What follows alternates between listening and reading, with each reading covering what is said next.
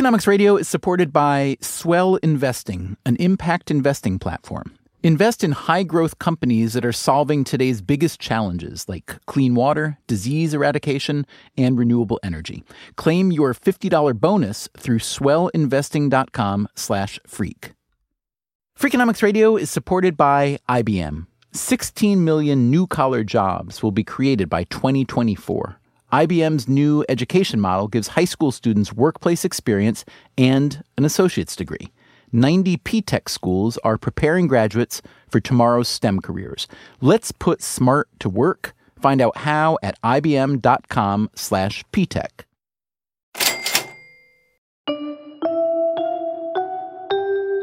So I have one gripe about chip bags, especially for the single serve. It seems to me very suboptimal to have the only opening at the top, where you kind of have to jam your hand in there and you can't really see what you're getting. Wouldn't it be better to have a bag that just laid out all the chips on the package, like a nice picnic blanket or something? Have you ever thought about that? But imagine that you're walking around eating a bag of chips, which a lot of people do. How would that work? If you open out the Lay's too much and a gust of wind comes by, you're going to see a lot of chips flying. We have to worry about all these little practical things. That's Indra Nooyi. Good morning. Nooyi is the CEO of PepsiCo. So when it comes to little practical things to worry about, she has a lot of them. PepsiCo has more than 260,000 global employees and over 100 brands and trademarks, including 22 that each do at least $1 billion a year in sales.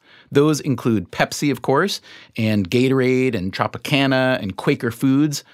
There are also 7 separate billion-dollar chip brands: Lay's, Ruffles, Doritos, Tostitos, Cheetos, Fritos, and Walkers. So I'm out in the marketplace almost every week, looking to see how our products look like on the shelf, not from a CEO lens, more from a consumer lens. Because at the end of the day, I'm not just a CEO, I'm also a consumer. I'm a shopkeeper, I'm a gatekeeper of my family.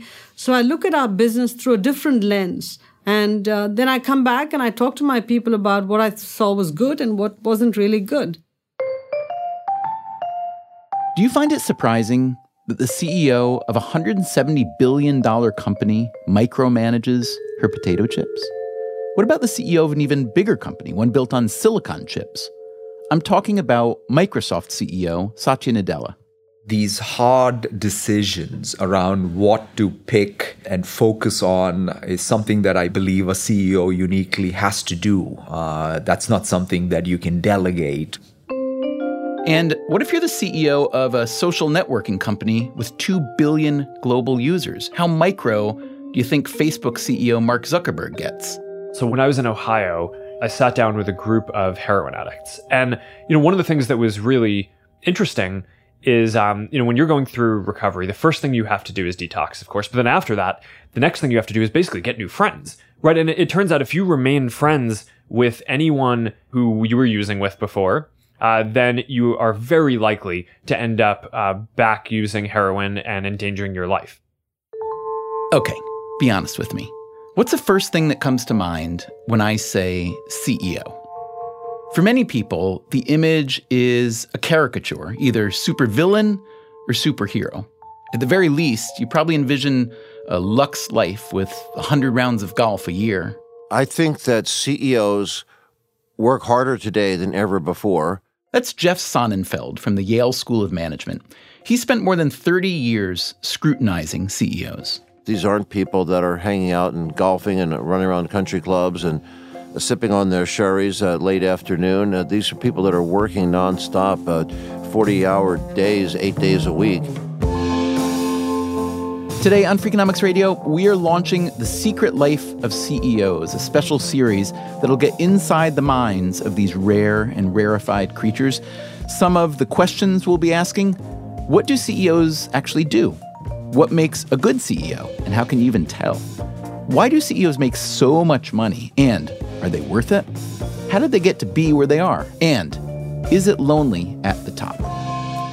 You'll hear from lots of big-time CEOs as well as the academics who know them best. Indra is an unbelievably brilliant person. There's a peripatetic quality, of course, to Mark Zuckerberg. Ray Dalio is a paradox. Bartz is incredible. Nadella had kind of the toughest combination of all with Branson. Somehow the whole focus is on him. The protégés of Jack Welch, some of them loved him, some of them didn't. And if you find yourself thinking, hey, I'd like to do that too. It's frankly a horrible job. I wouldn't want it.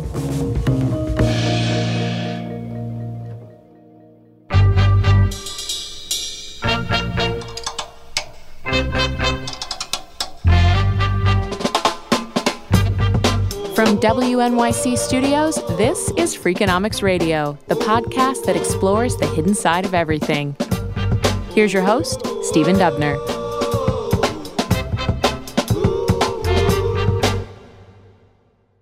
Let's begin with this guy. I'm Nicholas Bloom. I'm a professor of economics at Stanford University. And if I were to just ask you, what's your general specialty? I work on trying to understand management practices, so why some firms are better managed than others and how that helps improve their performance. All right. We are doing a multi-part series on CEOs. So let me ask you an incredibly rudimentary question. What does a CEO actually do? Because, I think everybody knows what a CEO is, but I would argue that most of us really have almost no idea what a CEO actually does, both on a day-to-day and on a year-to-year basis. Their mandate is they're part public figures, so if anything goes wrong or right with the company, they're the man or woman standing up in the press, taking the flack or the praise. They spend about a day a week talking to Wall Street and, other big investors. They also spend a huge amount of time on personal management, human resources. So generally, they'll have something like 5 to 10 direct reports, people they'll see once a week that work, the chief of finance, the chief of HR, the chief of information. It's much more, the coach. If you think of a football team, it's very much like that with CEOs. They, in some ways, they're the masterminds behind the scene, but they don't actually, throw the ball or actually have their hands directly involved in the business. Most people, when they hear the term CEO, probably think of big firms like PepsiCo and Microsoft and Facebook and so on. But just to be clear, the median CEO, in America at least, has probably, 4 or 5 employees? It's an amazing fact when people mention CEO, they think of an older white man in charge of a company of 10,000 people. In fact, there are 6 million companies in America. The median company, so the 50th percentile, has 3 employees, and the most common company size has 1. So actually, almost every CEO out there you're going to meet is going to be in charge of 5 or 10 people. I deal with people who are going to be CEOs one day. That is Rafaela Sadoun. She's an economist who teaches at Harvard Business School. I'm very interested in understanding how management and managers affect firm performance. So how much time does a CEO spend on their own, thinking blue sky thoughts? There is very little time that goes into thinking alone or being in their solitary office and looking outside the window. We tend to think about the CEO sitting in an ivory tower, deciding what the organization will do, and then boom, they make a decision and the decision just happens and everybody's happy. But there is so much variation in how well firms adopt even the very basics of management, and you can't ignore it. That's not below the pay grade of the CEO. It's very important that the CEO keeps in mind both the strategic and the operational aspects of their jobs. And yet, Sadoun says, that view is not shared by her MBA students, her future CEOs. They see strategy as paramount. How a firm responds to rivals or a shift in the market or consumer preferences. Operations, meanwhile, how goods or services actually get made and delivered, how the quality is controlled, how you monitor and track employee performance, that is not what they're thinking about. When we were teaching cases that had a lot of these operational aspects in it, my students were telling me that that's the easy stuff, right? that was not, that's not strategy. That's easy. Everybody can do it, or you can pay somebody to do it. And when you look at what happens inside firms, you just know that that's not true. Raphaela Sadoun, along with Nicholas Bloom and the MIT economist John Van Reenen, analyzed data from more than 12,000 companies to try to learn what makes some better than others. Management practices, they wrote, can account for a large fraction of performance differences.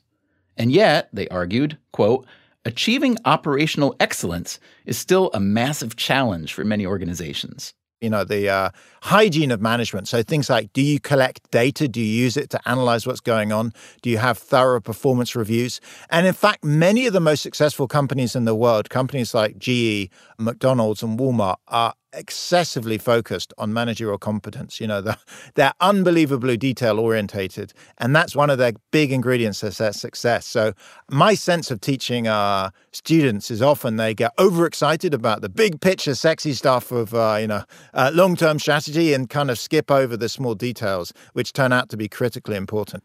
So how difficult is basic managerial competence, and what keeps people from achieving it? You'd think that basic managerial competence is actually easy to do. I mean, in some senses, it's been around for over 100 years. So Frederick Winslow Taylor came out with something called scientific management in 1913, which was, about using stopwatches and monitoring and data. And, roll us forward 100 years, and it's been called in many ways big data. On the other hand, we just see tremendous variations. And I think it's because it's important, but it's boring and tedious and takes effort, and it's hard for people to get it right. And certainly in our data, we see tremendous variation in managerial competence. And I should say, not just in the private sector. You see the same in schools. Every parent's had experience of the good and bad teachers in hospitals and healthcare clinics, really just across the entire economy. Okay, so basic managerial competence may be unsexy. Still, if it's so important, why don't CEOs pay it more attention? Here's one explanation. A good CEO has to play to 5 or 6 different constituencies. That, again, is Jeff Sonnenfeld of the Yale School of Management. He's also president of the Chief Executive Leadership Institute at Yale. There is the shareholder as the actual financial owners of the business. We have others with a stake in the business, bondholders, debt holders. There are, of course, concerns as an employer that they're seen as an employer of choice. And, of course, that employees have an opportunity that they're investing in training.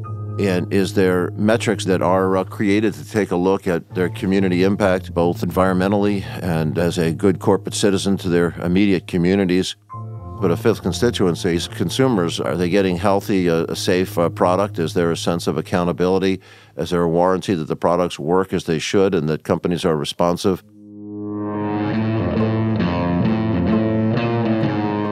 Okay, those are a lot of constituencies to balance. Being CEO is starting to sound like a fairly impossible job, and I'd assume a fairly important one as well. I'd assume that who the CEO is at a given moment matters a great deal to whether that company will thrive. But let's not assume. Let me ask you this question, not about yourself as CEO, but about CEOs of other firms. How much does the CEO really matter to the firm, and how can you tell? I believe a CEO matters a lot more than I probably thought before. That's David Rubenstein, co-founder and, until recently, co-CEO of the Carlyle Group, one of the biggest private equity firms in the world. Private equity is a phrase that is used to explain the investing of money, typically in a company that is privately owned, i.e. it's not public, and you spend 3 to 5 years improving the company, incenting the managers to work harder, do more efficient things, and ultimately, after 3 or 5 years, you sell or otherwise liquefy the investment. Since its founding in 1987, Carlyle has purchased or invested in nearly 600 companies and sold off more than 300. Today, it has 271 companies under its control. So, besides serving as a CEO of Carlyle, Rubenstein was also involved in making sure that Carlyle-acquired companies have the right CEO, and if not, bring in a new one. In all the companies Carlyle's invested in, I think the CEO has made the most amount of difference. I think the price we paid is probably the second most, and the quality of the company we invested in was probably the third most. So if you told me you had a reasonably good company, a terrible CEO, I wouldn't invest in it. If you told me you had a reasonably good company and a great CEO, I certainly would invest in it.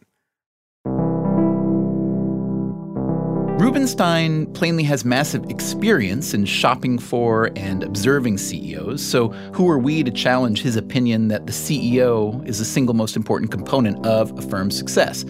But here's the thing. It is largely his opinion. It isn't empirical evidence. That's what researchers like Nicholas Bloom try to come up with. So I've been working for 20 years trying to understand what makes some firms perform better than others. To that end, Bloom has some good news and some bad news. The good news is that researchers have found, as David Rubenstein argues, that the leader of a company matters a great deal. The bad news? No one could really give us a straight answer on what defined a good or a bad leader. In other words, no one can really say what indicates or predicts or produces a good leader. And I must have pitched this question, dozens and dozens of times. You look at the data and there's 10 different recipes for success. Maybe they each work for a particular case studies, but I've still 20 years later struggled to find anything that's the secret recipe beyond saying, sure, there are some people that are better than others, but it's damn hard to tell what it is. So on the one hand, I could say I admire your humility and I admire your candor. On the other hand, I could say, well, what good are you people then if you can't figure it out? Well, why don't I give you a great anecdote for sport? So, imagine this. Imagine I took 1,000 men and I ask you to pick which one of them would be best at tennis. Now, some of that's pretty easy.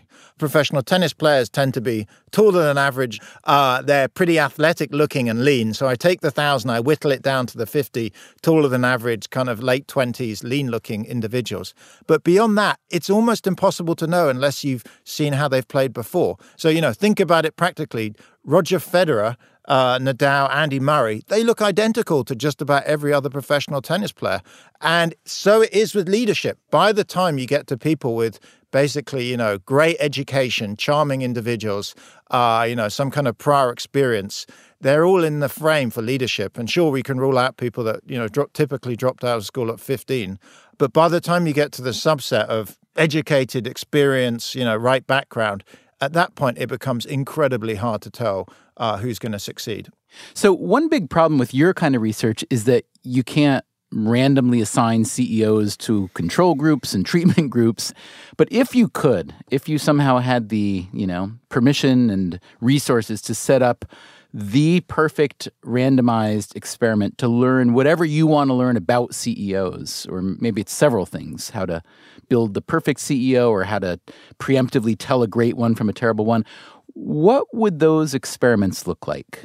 Oh, this is the researcher's dream, is to go out there and randomly move CEOs around companies. And, it doesn't happen in America. It probably happens in North Korea, but they're not sharing their data with us. And, but yeah, ideally, you take a bunch of firms and a bunch of CEOs and, and every 5 years you flip coins and you'd rotate them around. And pretty soon you'd find what makes a good leader and what doesn't. The problem is right now that just never happens. We have a lot of anecdotal evidence about CEOs, about what they actually do. That, again, is Rafaela Sadoun. But very little large-scale representative evidence. So coming up on Freakonomics Radio, let's get some large-scale representative evidence. So she's managed to persuade CEOs, incredibly, to release their time diaries under confidentiality, what they do every half an hour for a week. That's coming up right after this.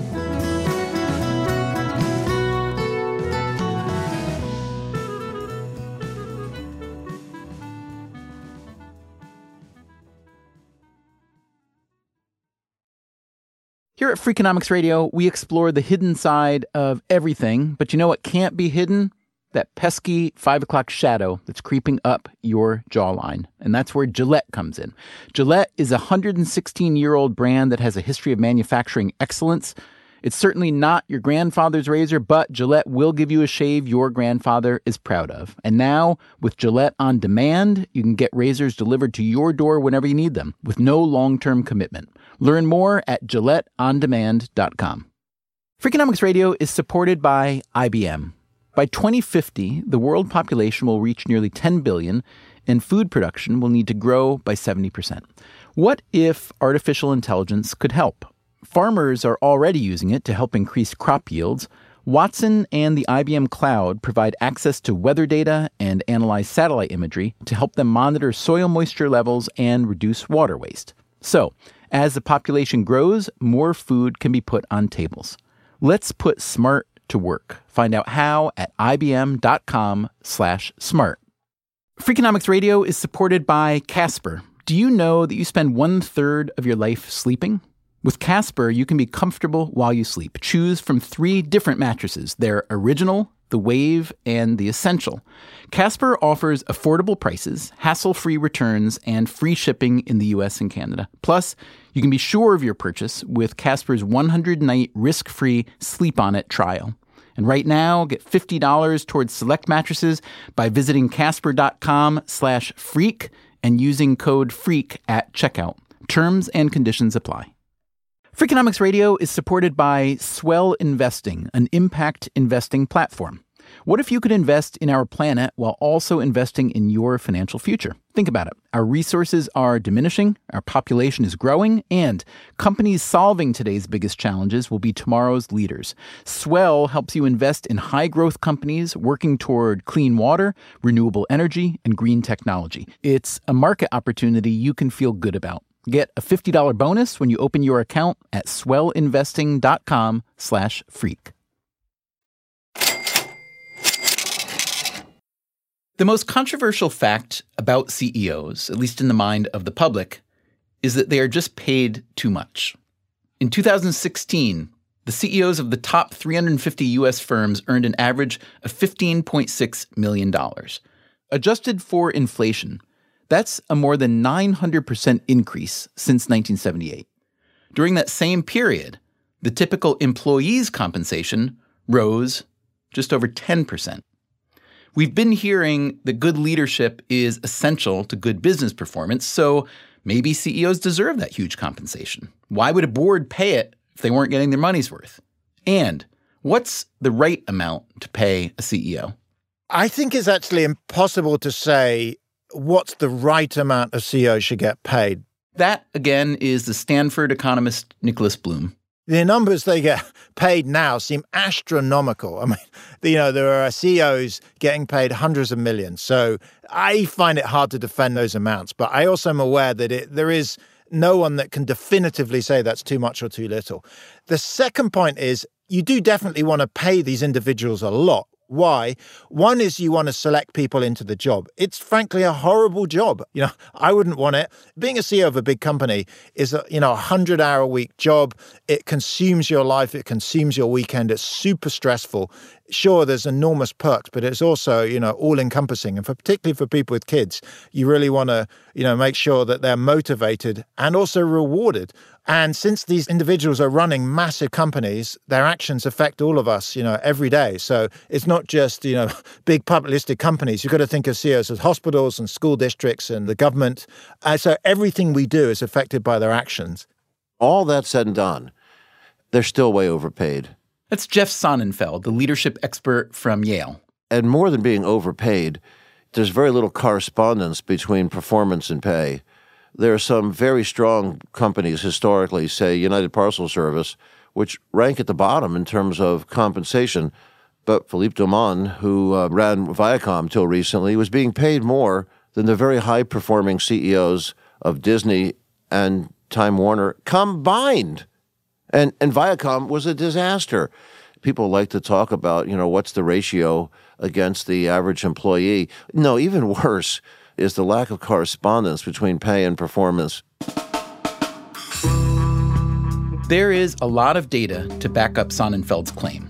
A huge study in the Journal of Management in 2000 found that the size of a firm accounts for more than 40% of the variance between CEO salaries, while firms' performance accounts for less than 5%. A more recent study of over 400 large-cap U.S. firms found that higher CEO pay was correlated with worse than median stock market returns. So let's say you're trying to do better. Let's say you are trying to link compensation to performance. There are the standard metrics of share price, profits, and so on, but how can you tell that a different CEO wouldn't have accomplished the same, or maybe even better? Which traits of a CEO could you measure to tell how good they are? And are there real empirical and statistical indicators of what makes a great CEO? Or is it mostly just leadership mumbo-jumbo? There's been over 3/4 of a century of research on leadership traits. The bad news there is the sum total of it is very little of it matters in terms of static human traits that predict leadership greatness. A 2012 study found that American firms spend about $14 billion a year on leadership training. Every year, publishers put out approximately 1 gazillion leadership books, which are primarily used to wallpaper the bookshops in airports. Divulging the secrets of great leadership is, of course, a long-standing tradition among its most enduring practitioners, Sun Tzu, Plato, and, of course, Machiavelli. These days, leadership courses and institutes are pretty much everywhere. So how good is the evidence to back up what they teach? As Jeff Sonnenfeld was telling us, the search for such evidence has been problematic for a while. In the aftermath of the Second World War, a flight of scholars who escaped the Holocaust came to the U.S. to help create something between sociology and psychology called social psychology that really had no history before that. And its academic definition was really trying to understand the psychology of energized groups. But because of the experience so many had with charismatic leaders out of control, it became the vogue to focus on groups to the detriment of looking at leadership. We were afraid to look at charismatic leadership and often had some very simplistic notions out there in popular media, but in university worlds, we actually weren't teaching leadership. Even at the Harvard Business School, the supposed West Point of capitalism, was very hard to actually take a look at individual leaders, and that became the norm throughout business school. One of the first people to look at what goes into the activities of a manager is Henry Mintzberg. Raphael Sadoun again. Who did some pioneering work in the 70s by measuring the activity of 5 CEOs, and that's what he based his PhD thesis on. Henry Mintzberg's thesis was called The Manager at Work, Determining His Activities, Roles, and Programs by Structured Observation. Mintzberg got his PhD at MIT, and all the CEOs he studied ran firms in the Boston area, except for one, the Bulova Watch Company in New York. The rest were Massachusetts General Hospital, the Newton School System, Arthur D. Little Consulting, and a technology firm called EG&G, which, for what it's worth, was bought decades later by the Carlyle Group. Mintzberg shadowed each of the 5 CEOs full-time for a week. He recorded every activity they did during that time, every meeting, every phone call, and so on.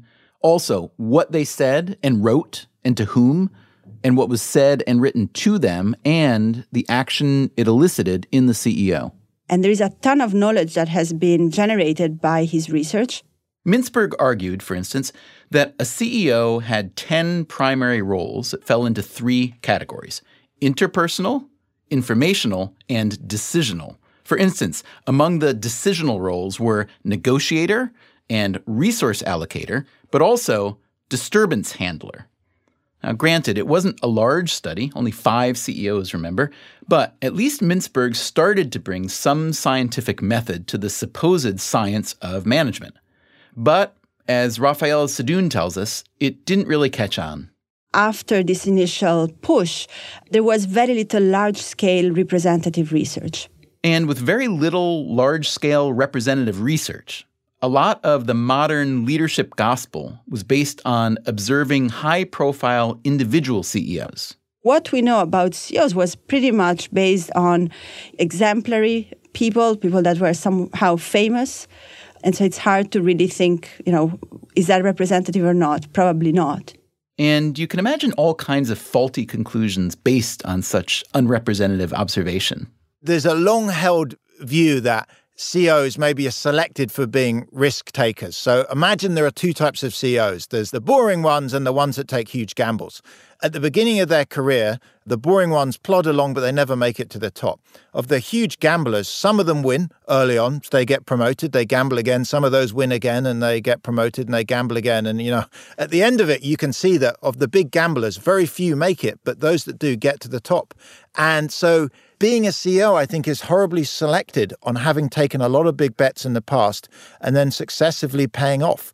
So risk-taking is an attribute we end up selecting in our successful CEOs, but I'm not sure it's actually one that you'd want if you pick someone at the outset. Steve Jobs famously had his reality distortion field and ignored all his advice and pushed ahead and did well anyway. But I could mention Elizabeth Holmes at Theranos, who also apparently had a reality distortion field. And, the company crashed and burned, and I'm sure there are 50 other examples of Theranos out there. So I'm very nervous about taking these anecdotes looking only at winners. I think if you want to do well, you want to look at winners and losers. Basically, take everyone that starts and see who tracks. And I think then you'll find the risk-taking CEOs, many of them crash and burn. We just never notice them because they drop out of the press. So that's the problem. What's the solution? Enter the World Management Survey.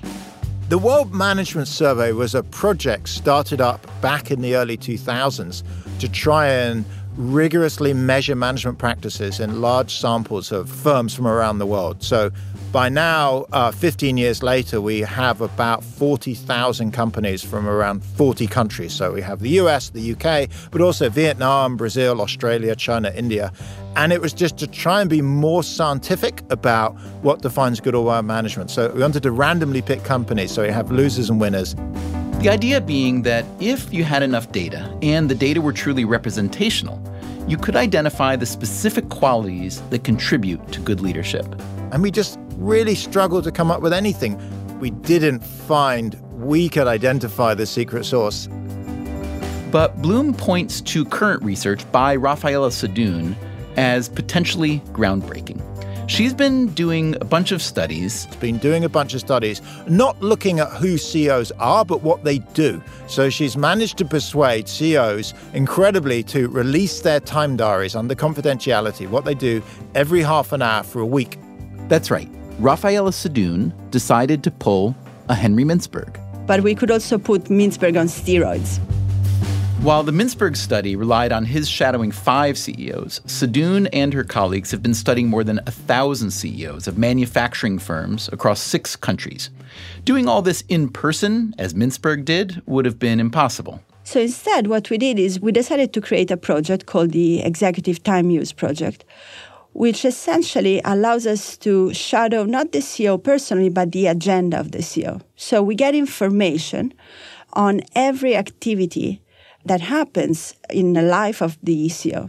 The researchers created from scratch a call center and hired 45 people to call the CEOs or their personal assistants every day. In the morning and at night to get a sense of what was planned in their agenda and what they actually did. We decided to also keep track of, is it a meeting, not only the type of meeting or type of activity, but also who was involved, the number of participants, who the participants were, whether the meeting was planned or not planned. Is the CEO maybe on the golf course? Is it a personal activity? Believe me, we have a lot of personal activities that are coded into our data. We don't use it for research, but it's kind of fun and validates the data a little bit. Validating the data is, of course, important. After all, they're mostly self-reported data. And we all know that self-reported data have a habit of making ourselves look slightly better than we are. But Sadun did have something to offer the CEOs in exchange for honest data. We told them, look, if you allow us to shadow what you do and to measure what you do, we will give you a report back that tells you what goes into your day, how long do you work, what do you spend your time on, and also will give you a sense of what your peers do. And that was the key, because there is a tremendous appetite to know, what am I doing? Am I doing it right? What are my colleagues doing? Another potential limitation of the study, these were only manufacturing firms, so the findings wouldn't necessarily be universal. Also, the CEOs who chose to participate were slightly more likely to run smaller firms. Still, this time use data has led to some significant insights. What we find in the data is essentially 2 very different ways of allocating time. And in the paper, we labeled these leaders and managers. So let me start with managers. This manager is a CEO that spends a lot of time basically doing a lot of operational activities and often in meetings that involve one person at a time. The other type, which we call the leader, is a completely different way of allocating time. Instead of focusing on just one function, the meetings typically involve many functions at the same time, more people. Okay, so manager CEOs and leader CEOs operate quite differently. What are the consequences of those differences? Sadoun and her colleagues found that the firms run by a leader-type CEO were more productive and more profitable. But wait a minute. Earlier, Sadoun and Bloom told us that CEOs who focus on good, solid management, on operations, for instance, that they're more successful. And now Sadoun is telling us that a leader-type CEO is more likely to be correlated with success than a manager type. How can that be? We don't think that this correlation reflects the fact that leaders are always better for firms. What's that mean? If the firms run by the leader-type CEOs are more profitable and more productive, doesn't that mean that leader-type CEOs are more effective? We think that what's happening in the background is something a little bit different, which is that leaders might be good in certain situations, might not be good in others, but that some firms that really need a leader actually end up with a manager. So it's more of an assignment problem of who gets hired to do what relative to a difference in the intrinsic quality of managers. In other words, the right CEO for a given company is, well, it's hard to say. It might be a manager type, might be a leader type. It might be a big, brassy, backslapping, rally the troops type of CEO, or it might be a quiet, studious, lead by example kind of CEO. They're so different. From outgoing to quiet to internal to external focus, just a whole range of practices. Nicholas Bloom's obsession to identify the secrets to good leadership has stretched on for years. But we just couldn't pick up any characteristic. Maybe it just doesn't exist. Maybe there's just many different ways to be a great leader. Case in point, remember when Bloom told us the one thing that excluded someone from becoming a big-time CEO? And sure, we can rule out people that typically dropped out of school at 15. So how can you explain this guy? I've never had to report to anybody since I left school at 15. And that is? My name is Richard Branson, and what do? I do everything Virgin. Over the next several episodes, we'll be trying to learn as much as we can about who CEOs actually are and what they actually do. As we've been hearing today, academic research on the subject indicates there's no template, no set of neat, identifiable characteristics that predict who will succeed and who will fail. We accept that fact. Indeed, we'll revel in it. We'll talk to a bunch of CEOs and try to understand their lives, their decisions, their successes and failures. We'll talk about whether the kind of person who's capable of starting a successful firm is also the kind of person who's good at running it. We'll find out how CEOs get picked in the first place, and we'll take a look at the pipeline, try to figure out why barely 6% of the Fortune 500 CEOs are women. We'll look at how CEOs deal with crises and make hard decisions, and mostly, we'll hear their stories. Yeah, well, I never started this to build a company. Mark Zuckerberg tells us what he did have in mind for Facebook. 10 years ago, I was just trying to help connect people at colleges and a few schools. People talk about a honeymoon period, but there really isn't a honeymoon period because from day one, you are the CEO. PepsiCo's Indra Nooyi and Microsoft's Satya Nadella talk about trying to be a CEO and a human being at the same time. It took me multiple years to even understand what had happened because in some sense, I was more about why did this happen to us? What happened to me?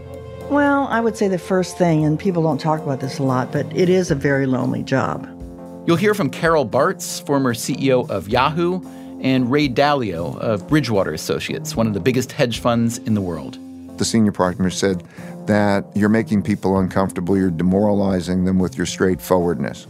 The Carlyle Group's David Rubenstein on making mistakes. Anybody that tells you they haven't made a mistake probably really isn't in the business or isn't being honest. Richard Branson will talk to us about founding versus managing. So I think too many young entrepreneurs just want to cling on to everything, and they're not good delegators.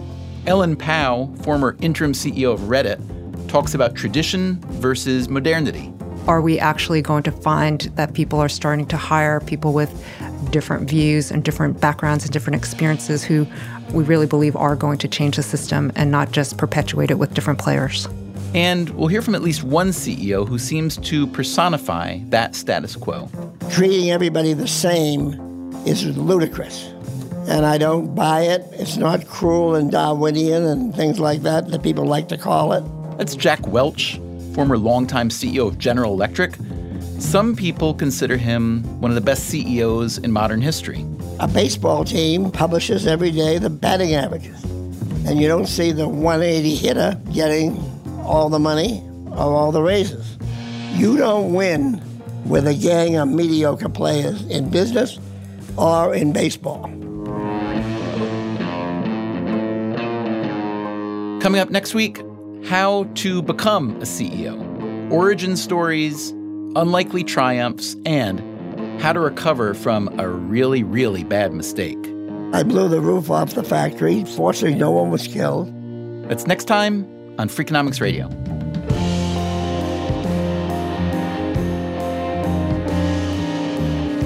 Freakonomics Radio is produced by WNYC Studios and Dubner Productions. This episode was produced by Max Miller.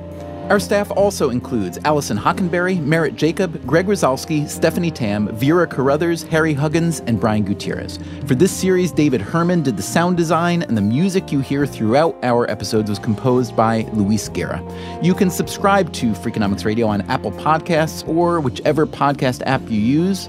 You should also check out our archive at Freakonomics.com, where you can stream or download every episode we've ever made. You can also read the transcripts and find links to the underlying research. We can also be found on Twitter, Facebook, or via email at radio@Freakonomics.com. Thanks for listening.